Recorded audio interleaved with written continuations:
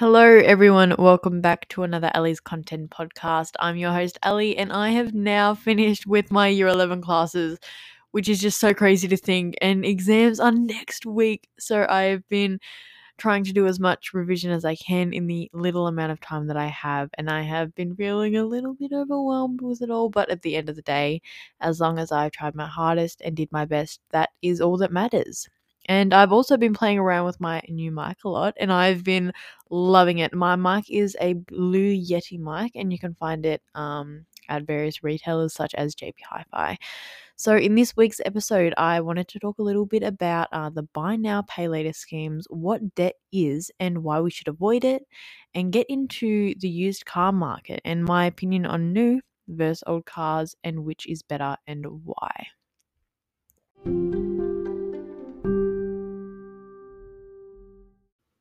So buy now, pay later, also known as BNPL, is a service that allows consumers to purchase goods or services and pay for them in installments over a period of time. So it's similar with the lay-by system you might have used previously or your parents might have used before. Whereas lay-by involves a store putting goods aside for you and then you paying for them in 2 or more installments before taking them home.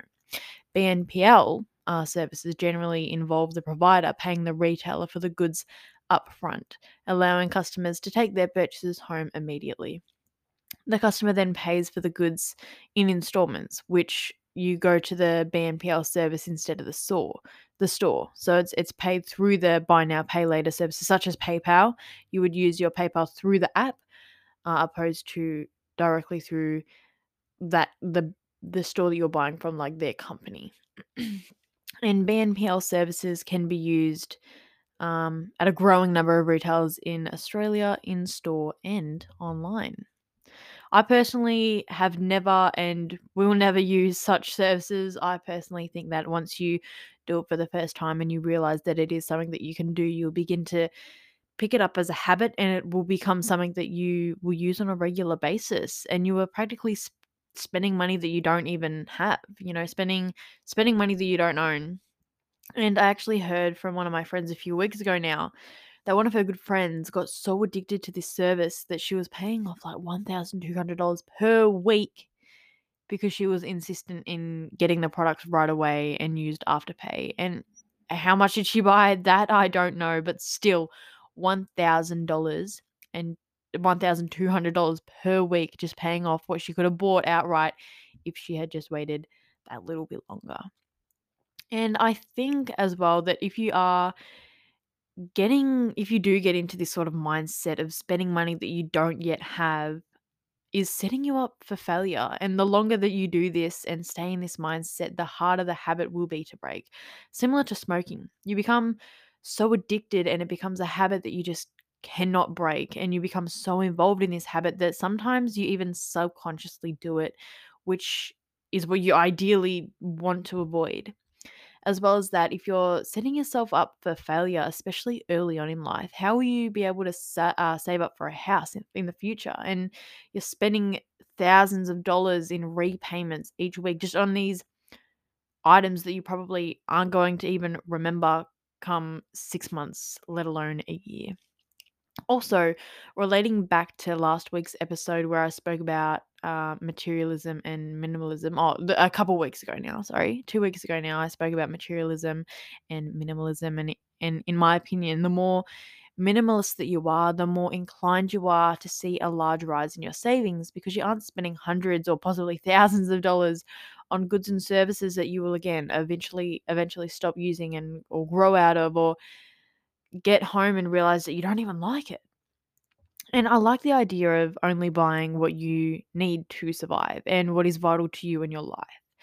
With the fewer items that you have, the more likely you are able to save like a lot more money, and especially with the fact that you won't have to maintain the goods or services that you own.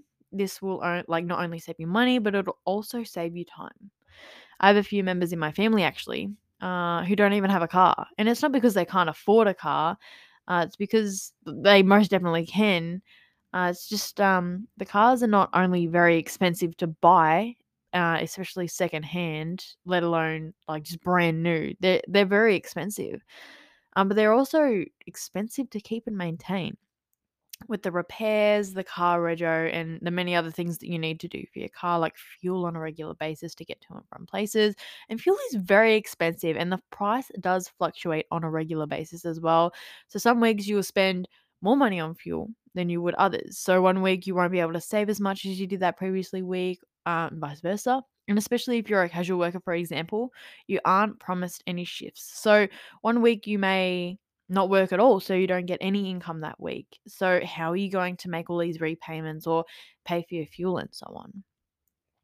And I remember I actually did a project on cars last year, and it was so interesting. It was in my economics class, and it was one of our assignments that we had to do, and it was on the used car market. And what it was, we basically had to find out whether or not a used car or a new car was better. And we had to take into account how eco-friendly the car is and the amount of emissions that it makes and produces. Take into consideration how fuel efficient these cars are, and we had to compare this to like heaps of other factors. So all conclusive, we found out that a used car was far more beneficial in all of the different factors, except for the level of its eco-friendliness, because only in recent years has global warming and carbon emissions come into like serious consideration. And now I'm not saying that these cars weren't and aren't eco-friendly. They're just not as eco-friendly as the majority of the cars that we are building today. And I personally promote and encourage the action of buying used cars because not only is it saving the planet's materials, for our resources are limited.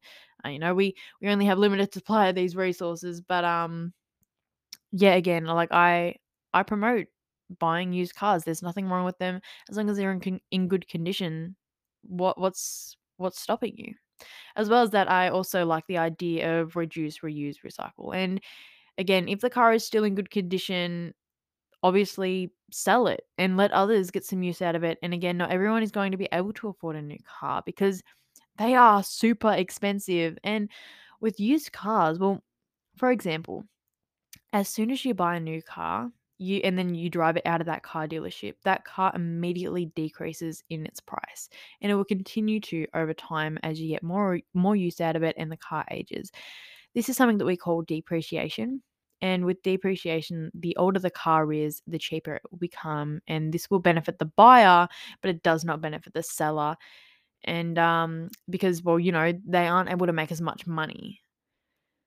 So buying a used car just makes more sense, especially for those of a low socioeconomic status. And a low socioeconomic status is where people aren't, they don't have as much access as to, they don't have as good access of education, money, work, those sorts of things. And so due to depreciation of the car, could benefit those of a low socioeconomic status because they'll be able to afford that car. So for each year the car is owned, the value of the car goes down in price, like I said before. And alongside that, if you are an individual who's earning an average salary, you don't want to go and buy a brand new car. It puts them on a loan period. And a loan period is the length of time that it takes an individual to pay off a loan. And there are also contractual obligations when having or considering a loan, such as interest rates and payment due dates, which means financing and budgeting needs to be done by the recipient, which can be very overwhelming. And it does sound a little bit complicated, I must say. And it does cause unnecessary stress. And interest rates are a part of a loan. There are two different kinds of interest rates. There are fixed and variable interest rates. A variable interest rate loan is a loan where the interest charged on the upcoming balance changes based on an underlying index that changes periodically.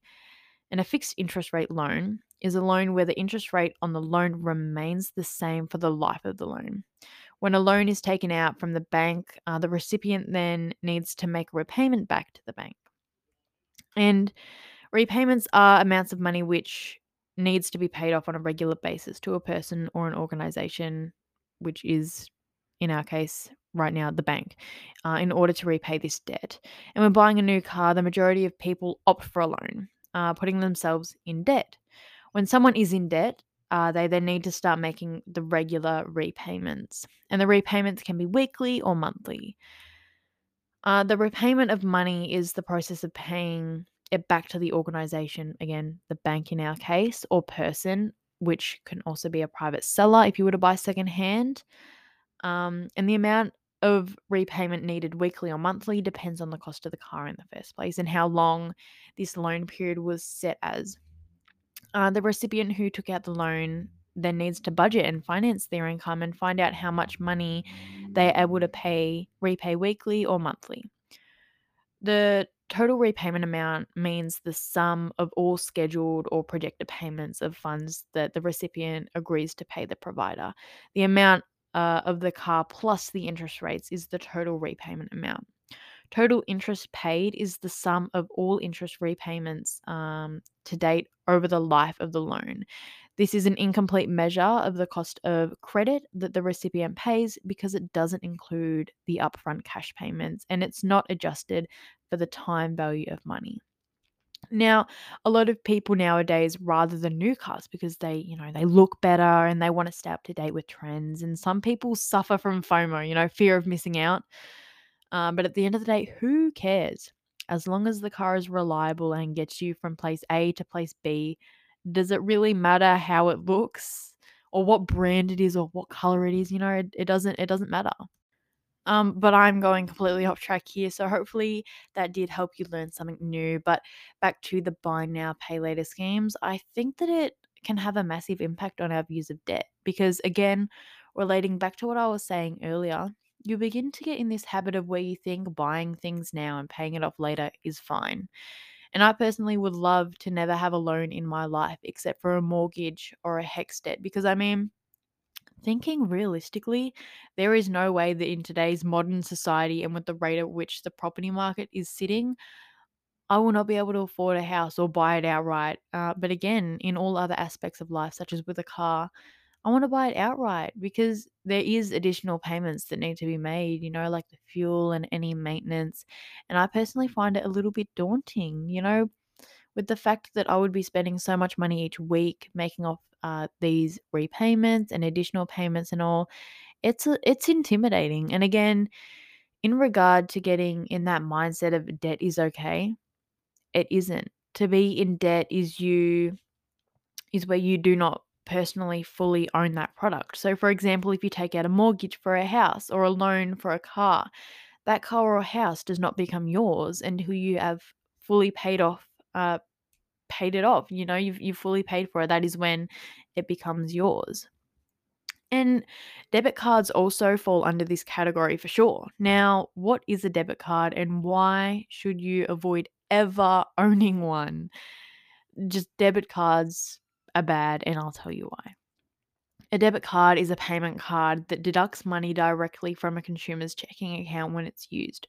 It's also known as check cards or bank cards, and they can be used to buy goods or services or to get cash from an automated teller machine or a merchant who'll let you add extra amounts onto a purchase. And something with these cards that they don't tell you about unless you have done your reading or you've asked is that if you don't make the repayments back to the debit card, like on the debit card, I think it's by 30 days after having used the money. Yeah, I think it's 30 days after having used the money on the debit card that your interest on the repayments is extremely high. And I'm pretty sure the amount of debit interest is different for each company. So let's say, for example, you use $500 and that's on your debit card and you use it in store for some really cool new shoes that have come out and they're limited edition and you love them. You will then have to make sure that you put back that $500 onto that debit card by a certain date. Otherwise, the interest on that repayment will be very high. So instead of paying $500 back on that credit card, you will have to pay, let's say, 7% interest each day or each week. Again, it's different for each company. So that's why I highly recommend that you never get a debit card unless you have no other choice. But if you don't need it, highly recommend that you avoid such a trap. And I call it a trap because, again, it will become a habit and you will tell yourself, oh, I do have money just on my debit card. And in reality, again, that isn't your money, it's borrowed money. And that is how you get yourself into debt. And again, if you don't make a repayment on time, you're only going to dig yourself a deeper hole and go further into debt, which you don't want. Money is what makes this world go around. Money is one of the most important things in life because it allows us to access food, shelter, services, goods, education. And with education, we are then able to go to work and earn an income. And I don't know if you've heard me say this before, but it's knowledge is power. Invest in yourself. The more you learn, the more you earn. Now, what do I mean by this? I mean, that if you can, I recommend that you seek higher education. Go to university because the more experience that you have, the more likely you're going to be offered promotions in your job and get a higher pay, secure yourself a good spot in a good company, and you could possibly find yourself a secure career early on in life. And now, early education and high school has now become a lot more affordable, especially in Australia. So it encourages more families to send their kids to school and to learn and have the ability to grow their social skills and grow their knowledge. And now uni can be relatively expensive, but again, I think it's worth it because it can help you fast track you in a career and give you that experience and knowledge that businesses and companies are looking for. With uni, however, more often than not, you will have a HEX debt. Again, this is another debt type thing. The price of uni does vary for everyone. There's different levels, like a bachelor degree, diploma, everything like that. So, and there's also different time durations of the courses and so on. So some courses are more expensive than others, and with that, some of us may have to end up having a HEX debt. Now, what is a HEX debt? So when you attend university or an approved higher education provider, you get a HEX help loan. To help pay for your studies. So it's a loan of money that is solely used for your education at university. Now, what does HEX stand for? HEX stands for Higher Education Contribution Scheme, which is university because you are seeking further education. You pay back your HEX debt through the tax system once you earn above the compulsory repayment threshold, and the compulsory repayment threshold is different each year. The compulsory repayment threshold for 2021 to 22 income year is $47,014. That's wrong. $47,000, $47,014. The compulsory repayment threshold for the 2020-2021 income year was $46,620. And so you can see by that there is a difference. Now, we ask ourselves, is it bad to have a HEX debt? No, it's not. It's not a bad thing if you have a HEX debt, especially since a HEX loan won't generally impact on your credit score. That's because when it comes to credit reporting, they don't work in exactly the same way as loans provided by the banks do. Right now, as I'm filming this, I'm trying to get ready to upload my YouTube video, and I can't find the video in to upload in my camera roll or whatever you want to call it. And it's a 21-minute video, and I put so much time and effort into it and I can't find it. And if I have deleted it, I am actually going to cry. I am going. Oh no, I found it. I found. Oh, little sneak peek. No, I'm just kidding. These go up at the same time. Yeah, did you know so what I do is I upload my YouTube videos and my podcast at 4 o'clock every Friday. And then with my website, with my articles, I don't really have a set time because it's pretty different each time because I could sometimes upload it before I have work and I have work 8 to 1 on a Saturday. And so sometimes I might upload my article and send out emails before 8 but generally I do it after, which I finish at 1 o'clock. So usually I put the articles up at 1 and send out an email to all of my subscribers. And again, it is are free to subscribe to my website if you would like additional information to be sent out to you weekly. And I only send one email out a week. It's not like I am, you know, harassing you, because that's just annoying. You know, when you get spammed with emails, that is one of the most annoying things in the world. I was subscribed to this National Geographic. I don't even remember subscribing to them or anything.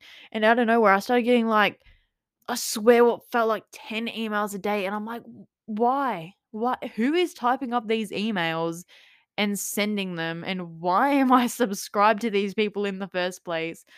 I ended up unsubscribing, but I don't do that. I only send one email out a week with additional information in regard to, it can be anything. I kind of talk about anything. It's kind of like with my podcast. Each week it changes. There is no, we like variety. We like variety over here. So if you are interested in that, you just go to my website, which is at Ellie's Content, or if you can't find it on YouTube because I haven't yet purchased a domain name, just go to my Facebook or my Instagram. It's just Ellie's_content on Instagram and Ellie's Content on Facebook, and you can just click the link in my little description box, if you will call it that, or bio, or whichever it's called.